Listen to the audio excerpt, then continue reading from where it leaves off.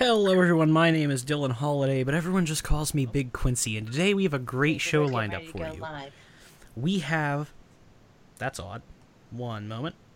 We have my special co-host for this week, and for a couple weeks to come, I believe. Correct, Kristen? Yes. We have Kristen Lee with us. We also, Hi, everyone. Oh, thank you, Kristen.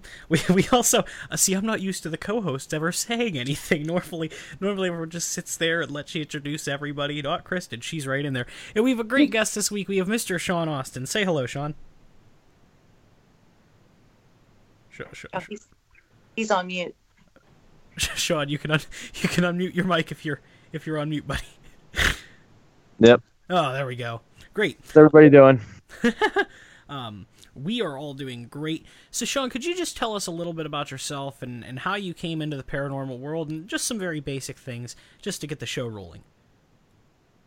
Sure. It started out, I'd say, my first passion that came into my life was being a musician and a singer and writing music for quite a few years since I was a teenager. And, I'd say the paranormal life kind of hit me like a meteor out of the sky. I mean, which I think a lot of people experience a trigger in their life, something that just happens to them, and they just question it and want to research and search about it and find out about it, or just have unexplained things happening around them. And for me, I'd always watched, paranormal documentaries, just like a lot of people would, and really believed in the genuinity of some of the experiences that people would go through on the show. All the different shows that I would watch. And, I had a friend who was a huge skeptic.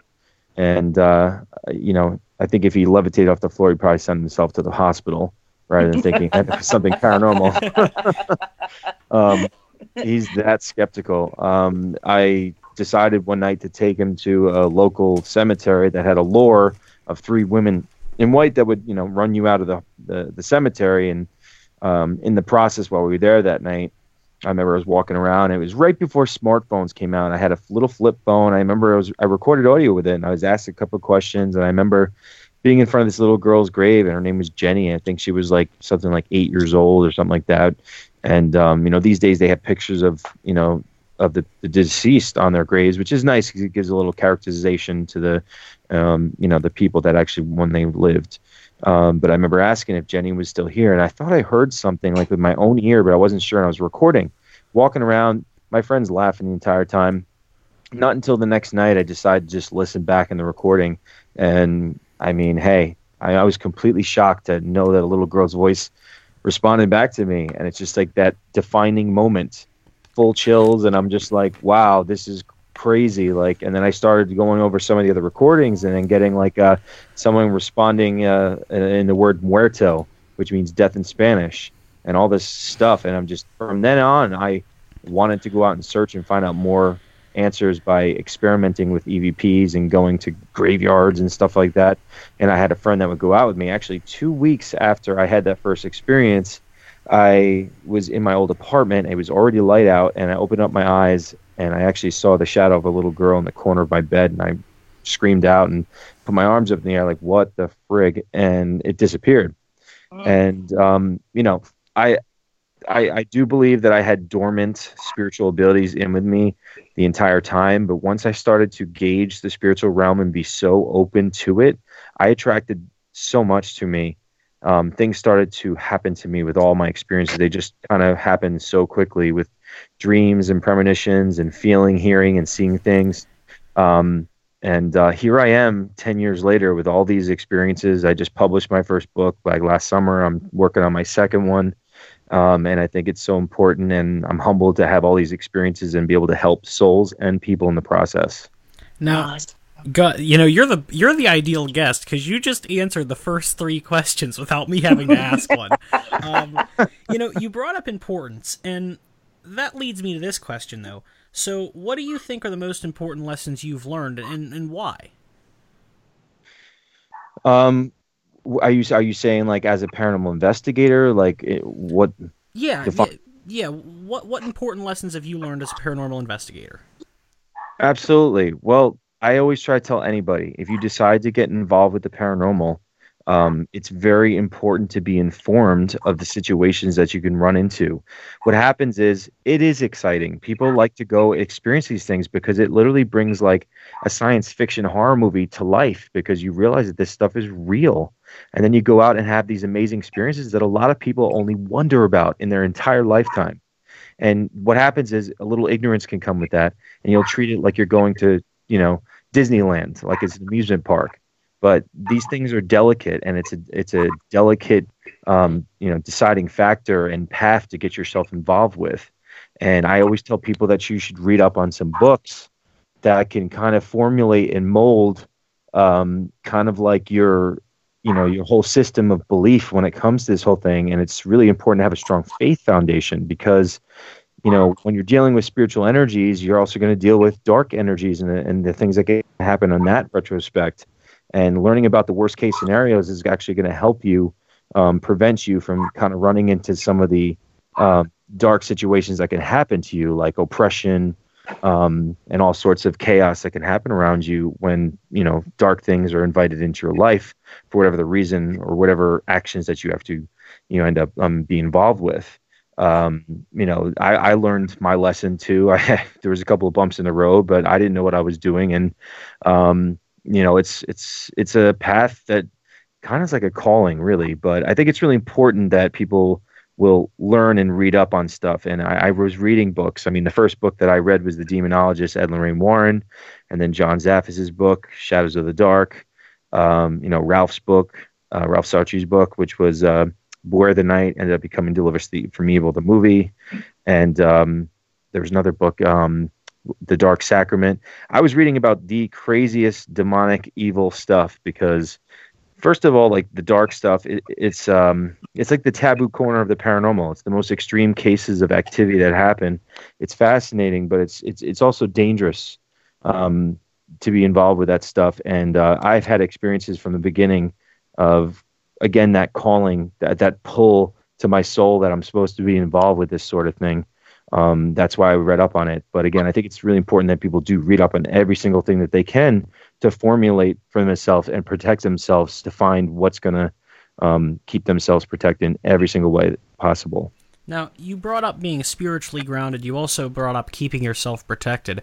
How does one stay spiritually grounded and protect themselves?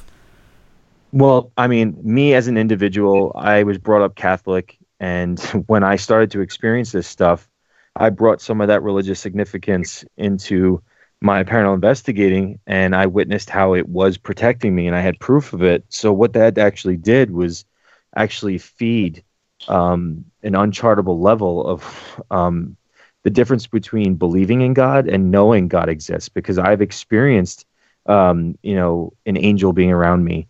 I've seen things, react negatively to things of religious significance, and having that proof is brought my faith to, just a level where it's just, it's not like you're just going to church and wondering about God and thinking about it and just having faith in it. I look at it as a humbling, advantage, but it's also for me individually with my path, it's very important because of the things I deal with when you're in a spiritual path and dealing with the paranormal overall. So for me, my faith is very important. It's what protects me. And I would suggest, again, just like before, saying having a strong faith foundation is very key in making sure that you're protected when you do all these things. Because we, as an investigator, you do take risks. We go to these places, we search for things. And, there's what I like to call spiritual rules of engagement. Where it's kind of like, these things can't interact with your life unless you actually, walk into these situations and places where the veil has been lifted and these permissions are kind of invisible to us, but these things can latch onto us with things that we can only speculate about. And that's where that delicate nature comes from. And it's very important to know how they can attack you, not just from a physical standpoint, but from psychological standpoint. And that's where the real delicate nature comes in, is learning about that, because you're talking about things that can literally mess with your mind in the shadows. And you might think that they're actually your thoughts or your emotions. And that, again, comes back to why it's very important to read up on things, to know every single scenario of things that can happen to you in a negative connotation.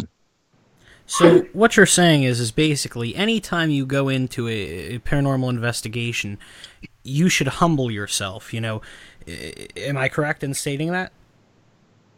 Yeah, I mean, humbled, and most importantly, it's having true intent, genuine intent. Intent is such a key element when it comes to dealing with the paranormal, because spirits can actually, what I believe is that spirits actually look at you and they know what your aura is. They can see it around you and they know what that aura stands for.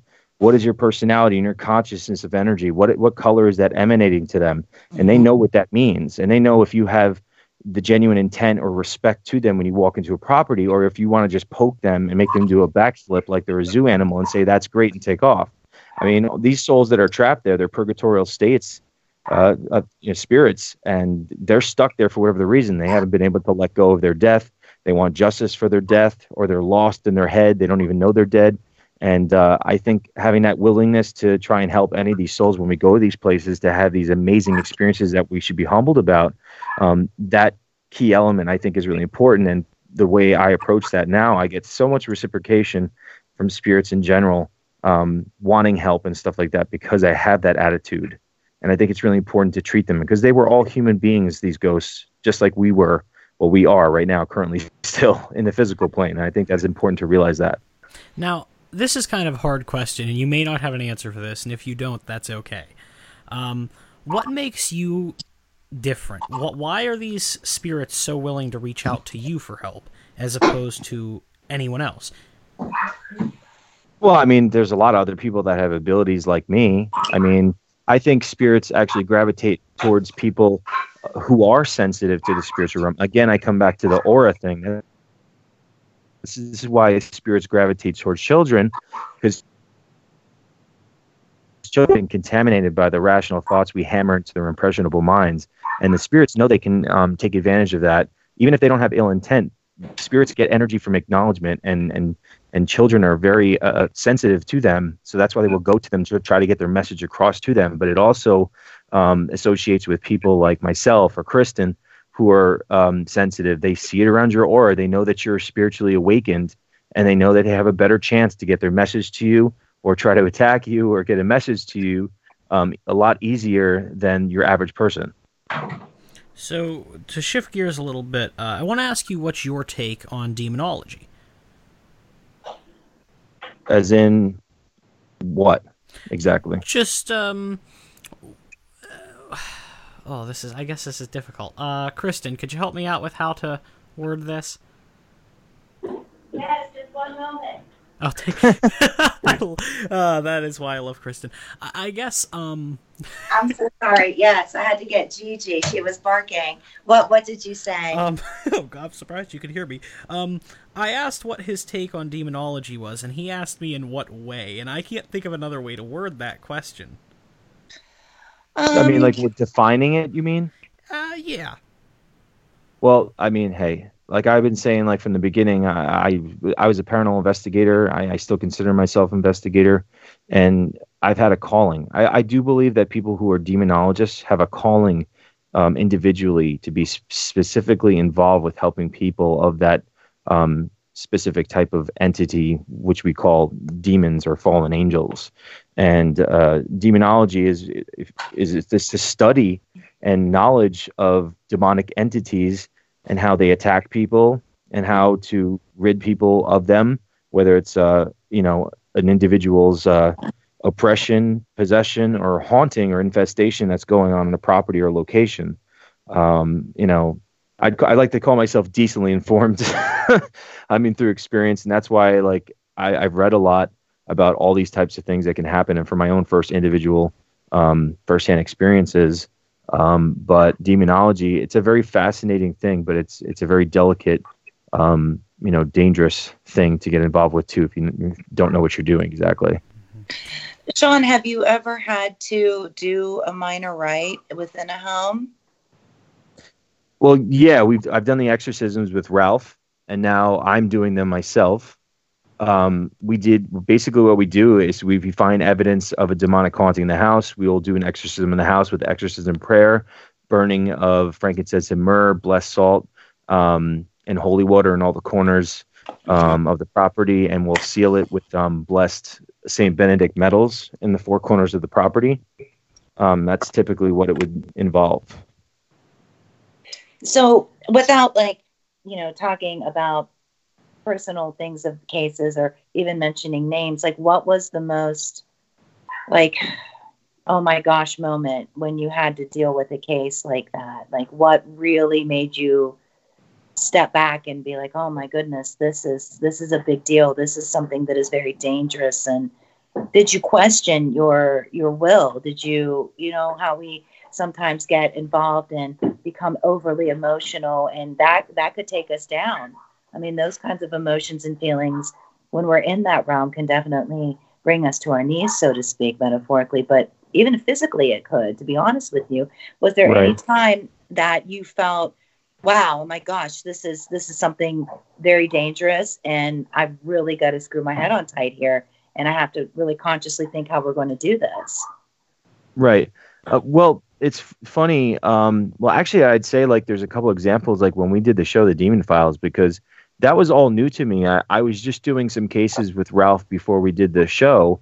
And, so I was just learning about it, how he goes about doing that. And, when we did two of the cases out of the TV show that actually were legit, it was really intense. I'll never forget the Tennessee case. I mean, I remember before we, went out to the property to film for that episode, I was telling the group I kept on seeing a cat-like creature. I kept on seeing a cat. I'm like, I don't know what it is. It was like a cheetah or something like that. And I was telling them, and then when we got to the property, and then the daughter, who we didn't show on the TV show because she was too young and so forth, but she had this little statue, and she called this thing had a name, and she said that it's like a cat-like creature that would float above her, and she thought it was protecting her. So we went about the whole investigation, and lots of evidence of what was going on there. And I'll never forget it. It was the night after we performed the exorcism on the property. I had a dream that the mother of the family was there, and the daughter was there, and she was tied up. And it's interesting because part of the history in that house where some people were actually tied up. And the mother was looking away from me, and all of a sudden she turned her head towards me, and she just had complete black holes as eyes. And she just screams, "In the name of God!" And then I woke up and had the chills, and it was 3:00 in the morning, of course. Yeah, of Christ. Yeah. And it's really creepy is that the next day I spoke to some psychic friend of mine who has abilities, and she's like, I had this vision last night that this cat-like thing was floating over your bed. And I'm just like, well, that makes sense. So then was the cat actually, was that tangible thing the little girl had, was it a haunted object, or was it actually protecting her? I think it was making her think that it was protecting her. There's so much death and things that happen on that property. But I'm not sure if there was something that had a predisposition of permission around the girl because of her history as a child too, that probably by the time she moved in, the girl was adopted for the family. And by the time she moved into that house, it might've been the perfect scenario for it to continue its, actions onto her. Yeah. Yeah, there's a couple of moments like that, things like that, where I was just like, wow, this is really intense. I've had moments where I'm like, wow, what the heck did I get myself involved in? Mm-hmm. It's like that Matrix moment. It's like, do you want the blue pill or the red pill? Because because now my world is fucking. Oops, sorry. You can say whatever you want. You are allowed. Yes. Yeah, I know. I punctuate my sentences with curses sometimes. I can't help it. All of us do. Just as long as our moms don't hear us. Yeah, exactly. I've definitely had moments where I felt overwhelmed, but I experience something paranormal every single day of my life now. But I accept it. But yes, I definitely had moments where I felt a little overwhelmed. And but I accept it. I accept every experience as a learning experience. I know that God's letting me let it happen to me for a reason. So if you can have a deeper understanding of it, you'll be able to take on every obstacle with a stride and try to situate yourself to learn from it and turn something dark into something light for yourself and others in the process. You know, you've talked a lot about God and spirituality and faith. Was there ever a time where your faith was questioned, or when you questioned your faith, or has that never come into the question for you? I mean,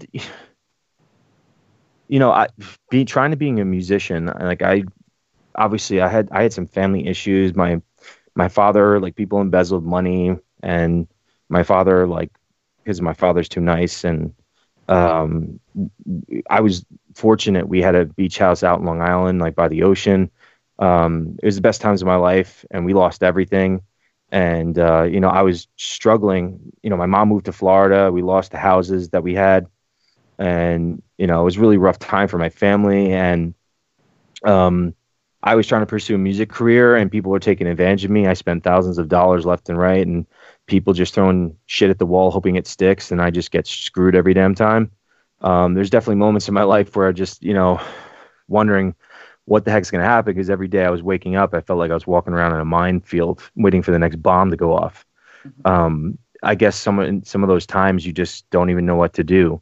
But now, me as a spiritual person, a true, genuine spiritual person, I have a completely different outlook on life, and I'm a true, firm believer in the law of attraction and having an attitude and knowing that your mindset is a magnet to the universe, and you create things that come to you, and paths open and close in a realm that we can't even see with our own eyes. And that's where faith comes in, because it's not just about having belief in God's, you know, path for us, what God wants us to accomplish in our life.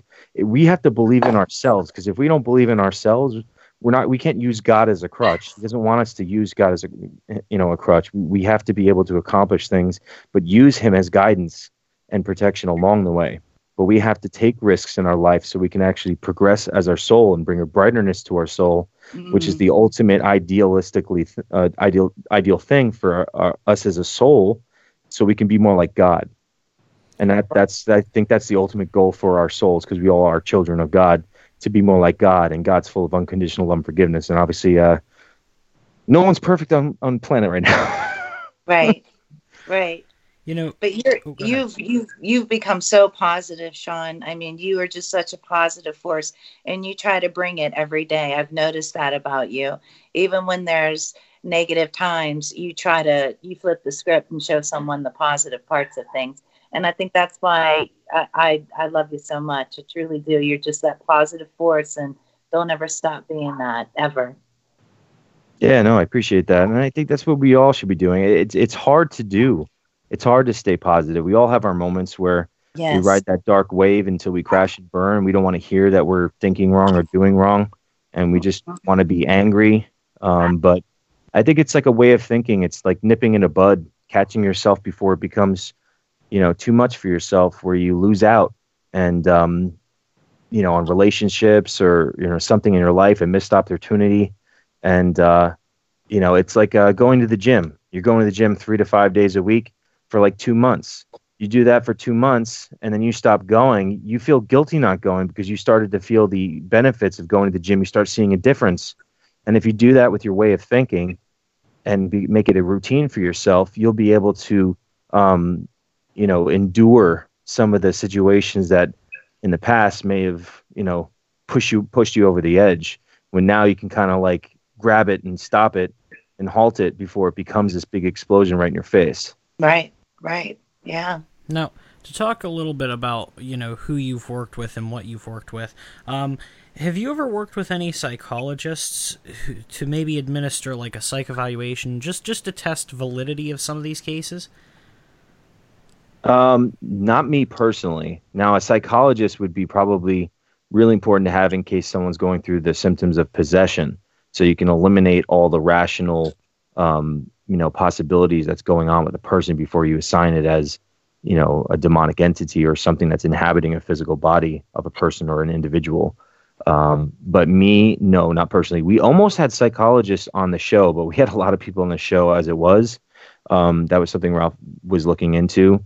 But I've never experienced that. I've conversed with some psychologists that were involved in that stuff, and helping exorcists, which is a really interesting thing as well. Because when I first started investigating, like a year or two, I started to do my own podcast, and I was bringing guests on, and it was great because I was learning about other people's story. I think it's great because we can all synergistically learn from each other, so we can help others. Like, we compare stories and experiences. It's just like we're reading each other's books, and that's what we should be doing constantly. But no, I've never worked with a psychologist specifically for that. But I think I'm I'm just coming into being like somewhat of a demonologist. I feel weird saying that, but obviously as I get more experienced in that field, I'm sure that it's a better possibility